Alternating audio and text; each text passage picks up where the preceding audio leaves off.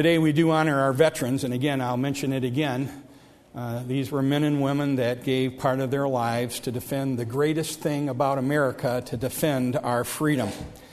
Webster, in his dictionary, defines freedom as the capacity to exercise choice. John Stuart Mill, an English philosopher at the first half of the 19th century, said it like this: "The only freedom which deserves the name is that of pursuing our own good in our own way, choosing. And I think the greatest thing about America, there's some great things about our country.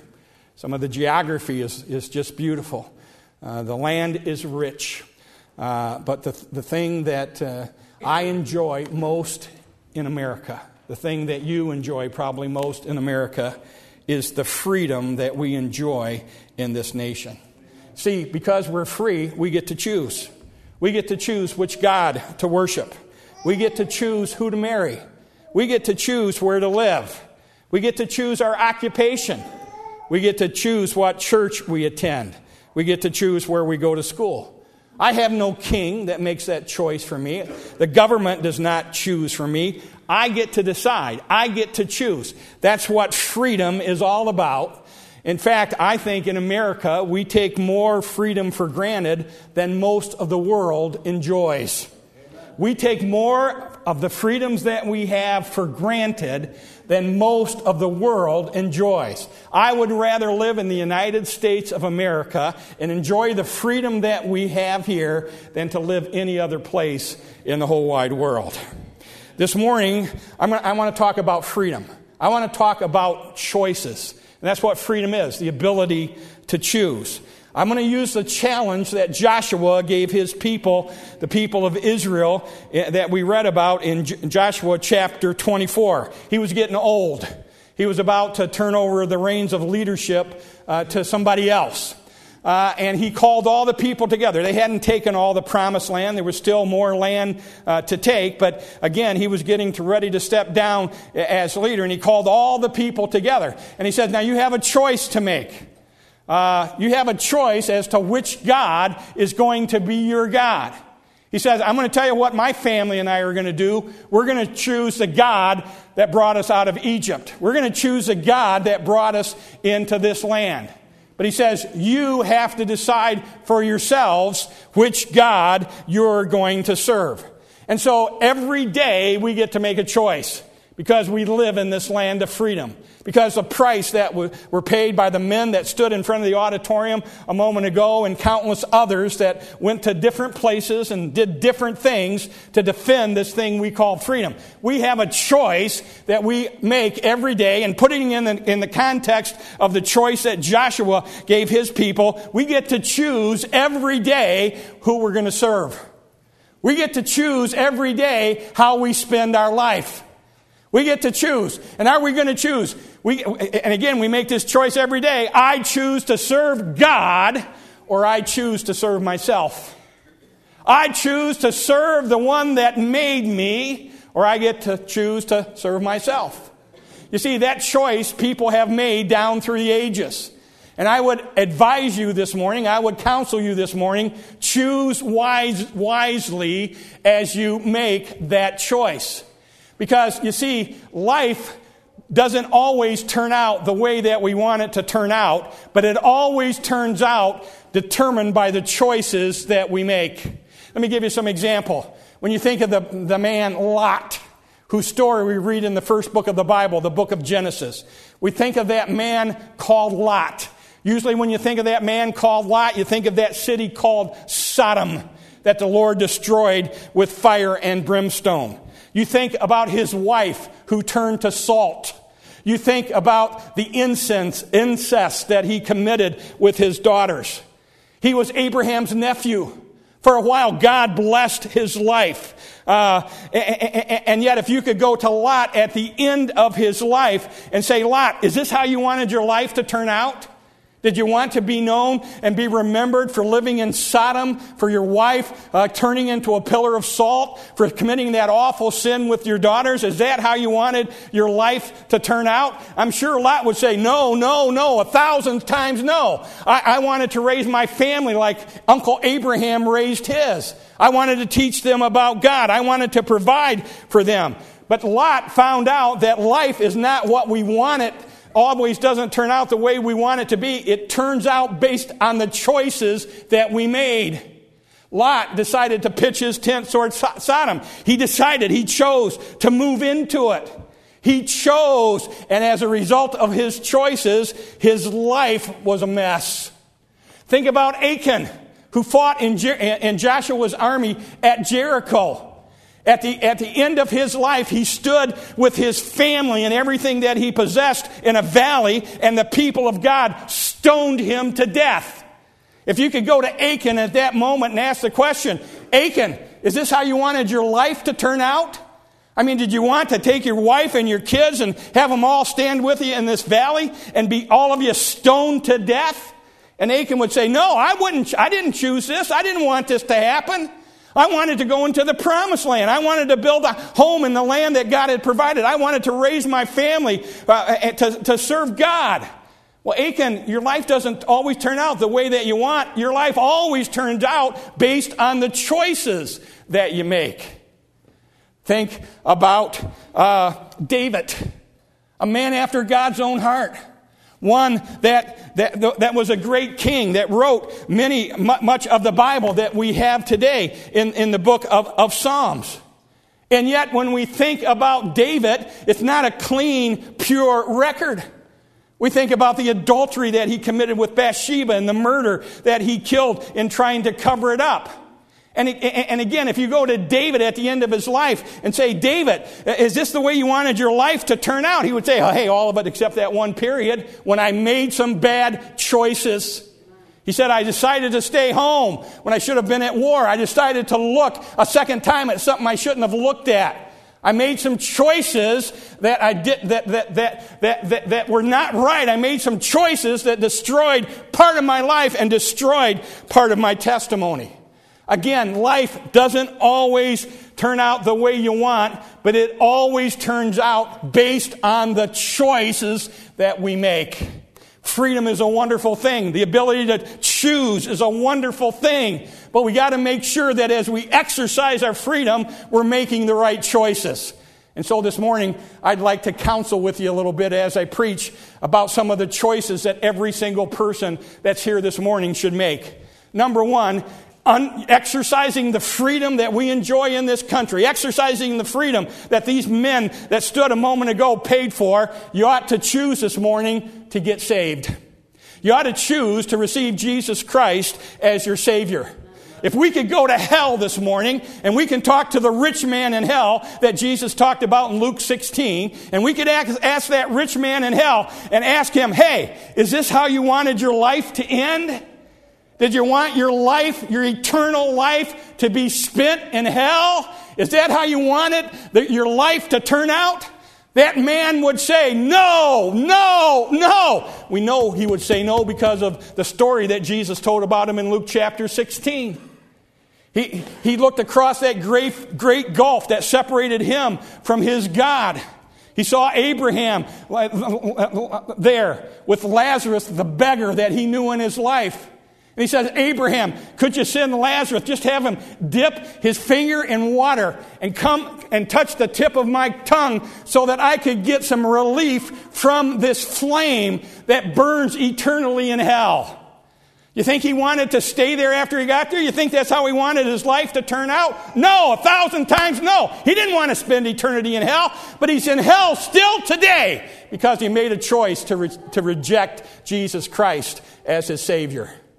If you're here today and you've never chosen, it's a choice that you have to make. If you've never chosen to ask Jesus to be your Savior, here's what I would encourage you to do. Choose to believe that you're a sinner. That's what the Bible says we need to believe in order to get saved. That I'm a sinner, that you're a sinner, that all have sinned and come short of the glory of God. Some of you I hardly know. Some of you I know a little bit about you and you live a good, clean life. But the Bible says we're all sinners. The Bible says that, when we compare ourselves to one another, we can hold up our own righteousness and say, hey, there's a worse sinner than I am. There's a badder sinner than I am. But God says, don't compare yourself to other people. Compare yourself to my glory. Compare yourself to my Son. And when we compare ourselves to Jesus Christ, every single one of us come up short. The Bible says because we're sinners, we owe something. The wages of sin is death. Not physical death, but spiritual death. Being separated from God. Being separated from the one that made us. That's the penalty of sin. Look, if you're not saved this morning, you're in hell already. The worst part about hell is not the bottomless pit. It's not the flame that never goes out. The worst part about hell is being separated from your Creator, being separated from God. And if you die in the state that you're in, you'll go to hell and you'll live apart from God forever. That's the wages of sin. Choose to believe that you're a sinner. Choose to believe that that's the penalty that God associated with sin. Choose to believe that God paid the price of your sin when He sent His Son to Calvary's cross to die on that cross to pay for your sin. To pay for my sin. That's what Jesus did on Calvary. The Bible tells us as He hung on that cross, God took every one of my sins. He took every one of your sins. He placed them on His Son. And on the cross, Jesus Christ paid for my sin. He paid for your sin. And because He did, He offers to every single person the gift of eternal life. Amen. If eternal death is being separated from God, you know what eternal life is? Being together with God forever. And ever and ever. If you're saved this morning, heaven's already begun. Say, oh, preacher, you don't know my... No. The best part of heaven's already begun because you have a relationship with God. You have a relationship with your Father. He paid for it. He offers to every person that gift of salvation. Today, would you exercise the freedom that you have in this country? Would you choose to receive it? Would you choose to take it? I wish God had set it up different. I wish as a pastor that I could go to people and say, here, I'm giving this to you whether you want it or not. You're going to be saved whether you want it or not, Roy. You're going to be saved. That's not how it works. Doesn't work that way. We have a choice to make. We have a choice. Are we going to receive Christ or are we going to reject Him? You're going to make that choice this morning. Do you know that? If you're here and you've never received Christ, you're going to make that choice. You say, hey, preacher, I didn't come to make any choices this morning. Yeah, you are. You're going to make a choice. You're either going to receive Him or you're going to reject Him. Either you came in here lost and you're going to go out lost or you're going to go out saved because you decided to receive Jesus Christ. Exercise your freedom this morning. Choose to get saved. Again, our life has not always come out the way we want it to come out. Our life is determined by the choices that we make. And the foundational choice for every life needs to be receiving Jesus Christ as their Savior. Amen. Would you do that this morning? If you haven't. Number 2, let me give you a couple other ones real quick. Go ahead and choose to get baptized. Go ahead and choose. I'll be the first to tell you, baptism doesn't have anything to do with salvation. Michelle's going to get baptized this morning. And she's just as much saved right now as she is when she gets out of that tank in a few minutes after getting baptized. Baptism is simply putting on the uniform of Christ. Baptism is identifying with the one that saved you. Baptism is like wearing a wedding ring that tells everybody that sees it, hey, I'm married and I belong to my spouse. And I don't say that in a derogatory way, I say that in a good way. I belong to my spouse. And I'm not ashamed for anybody to see the ring, and I don't have one because my wife passed away, but I'm not ashamed for anybody to see that ring because I belong to her. Now, that's what baptism is. It doesn't have anything to do with you getting saved. It's identifying with Christ.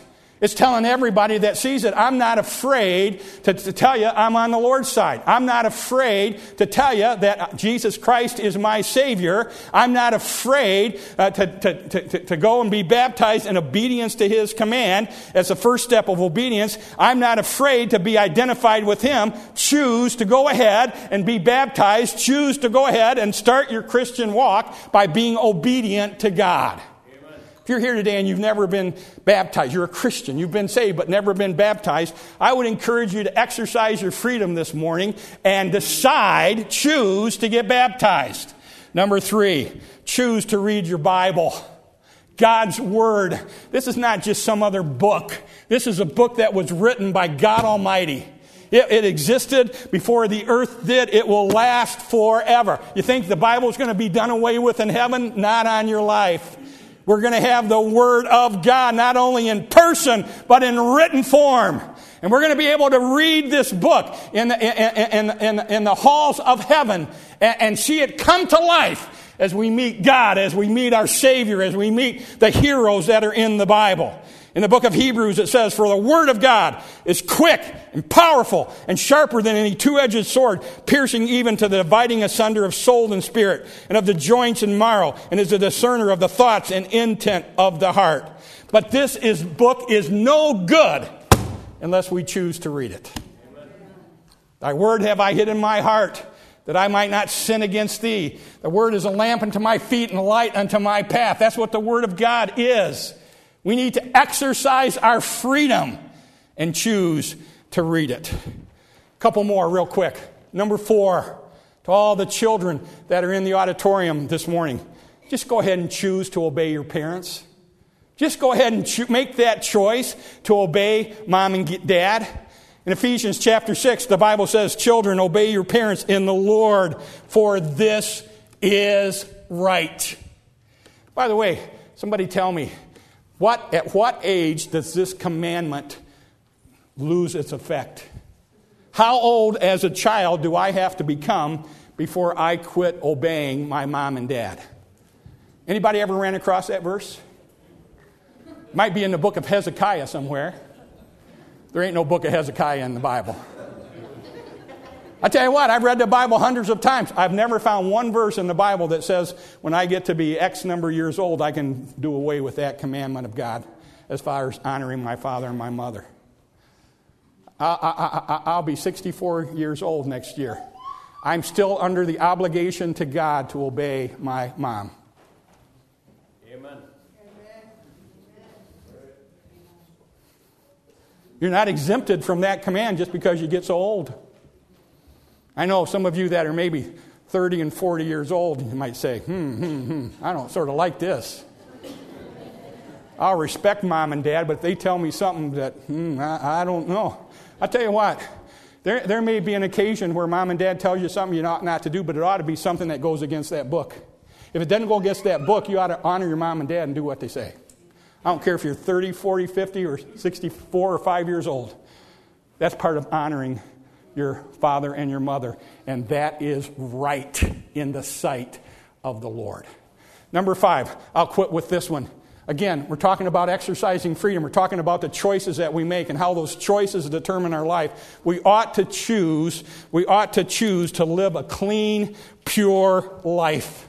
The world in which we live is getting more wicked every day. There are more temptations to sin every day. There are different ways to sin every day. There are more opportunities to sin every day. We ought to just make the choice every day, I'm going to do right.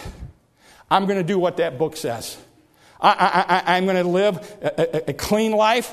I'm going to live a pure life. I'm not going to let the world stuff its garbage into my mind. I'm not going to let the world stuff its garbage into my heart. I'm not going to let the world stuff its priorities and its definition of right and wrong into my life. I'm going to listen to God. He's going to determine what's right. He's going to determine what's wrong. And it doesn't matter what the world says. It doesn't matter what the courts say. It doesn't matter what our culture says. I'm going to live for God. And that's what we ought to say. You got a choice. You have to choose to do that. And again, when you get to the end of your life, if somebody comes and asks the question, is this the way you wanted your life to turn out? Is this the way you wanted it to end? Is this the reputation that you wanted to have? Is this what people think of? Is this what you wanted people to think about when they think about you as you reach the end of your life? It's not what you want that determines that. It's the choices that you make. It's the choices that you will make today, and the choices that you make tomorrow, and the choices that you make the next day that will determine how your life comes out. We enjoy freedom. We love the freedom that we have in this country. There's probably not one person in this room that would say, I don't like the freedom that I enjoy. I want to go somewhere where somebody else makes my choices for me. I want to go somewhere where the government decides where I go to church, or the government decides who I marry, or the government decides my occupation. I don't know about you. I would not want to live in a place like that. I'm glad for the old United States of America that gave me the freedom to make my own choices. Amen. But we need to make them right. We need to make them right. Would you choose today? If you're here today and you've never asked Jesus to be your Savior, would you choose to receive Him this morning? Would you choose to live for Him? Our life is determined by the choices that we make. And we can make those choices because of the freedoms that we enjoy. Let's pray together. Father, thank you for your word. I pray for those that are here this morning that might not know Christ as their Savior. I don't know who they are, but you do. And I pray, Father, that the Holy Spirit has spoken to them the last few minutes. They realize that they're a sinner, and that sin separates them from you. And there's nothing they can do to fix it except to come to Christ, who paid for all their sin on Calvary's cross. I pray for the many Christians that are here. I pray, Father, that you would just speak to our hearts. If there's something in our life that shouldn't be, if there's something in our life that needs to be changed, I just pray that you'll help us to make a choice this morning. Exercise the freedom that we enjoy. Make a choice this morning to make it right. Just bless this time of invitation. Help people to be obedient to what you tell them to do. For it's in Christ's name I pray. Amen.